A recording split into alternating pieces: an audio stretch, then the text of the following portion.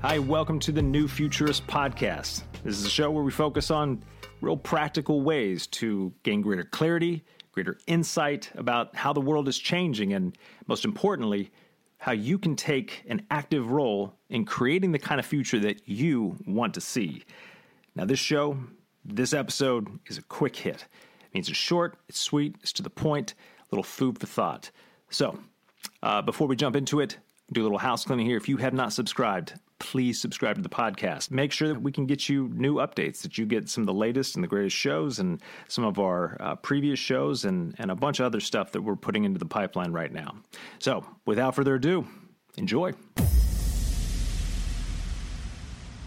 The problem with scenarios as they are is that we're often taking what we do right now, today, and we're projecting it into the future. That's the problem that we have with scenarios, is we're saying, well, how's my business model going to fare in multiple possible future outcomes? But those are the wrong questions to ask, because we are assuming that our value, our relevance, that stuff won't change. But of course it will. It will change with context. And this is why we need to reframe scenarios. We need to redefine what a scenario is. A scenario, we should look at it as a story. And if we see it as a story, then we can look at ourselves and our industry, and most importantly, the people that we serve, as characters in that story. And if we look at ourselves as characters in that story, then we can understand the plot a whole lot better.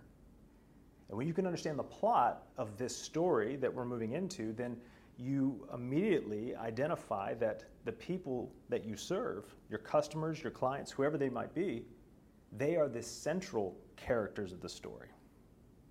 You see, if you just take what you're doing now and you project it into the future, then you are making the assumption that the people you serve aren't going to change, that the context isn't going to change. It's just a terrible way to plan for the future.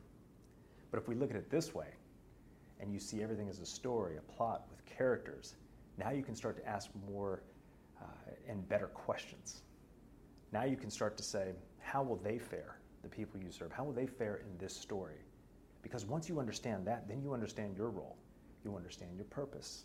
And when you understand the purpose of your role and what it is that you need to be doing, well, then that helps to influence the decisions and the actions that you take today.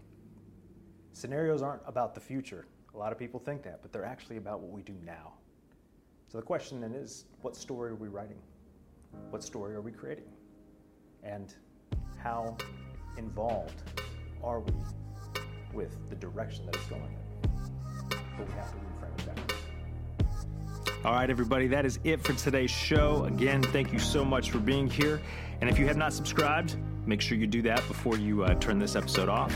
And then also visit us at thenewfuturist.com, where you can find out more about our work, a lot of the free resources that we have. And of course, if you want to take your strategic thinking, your decision making, or increase that skill set to drive real innovation and create the future, then you'll definitely want to check out the Foresight Academy. And you can find that on our website at thenewfuturist.com under courses, but you can also find that at theforesightacademy.com. Again, that's theforesightacademy.com.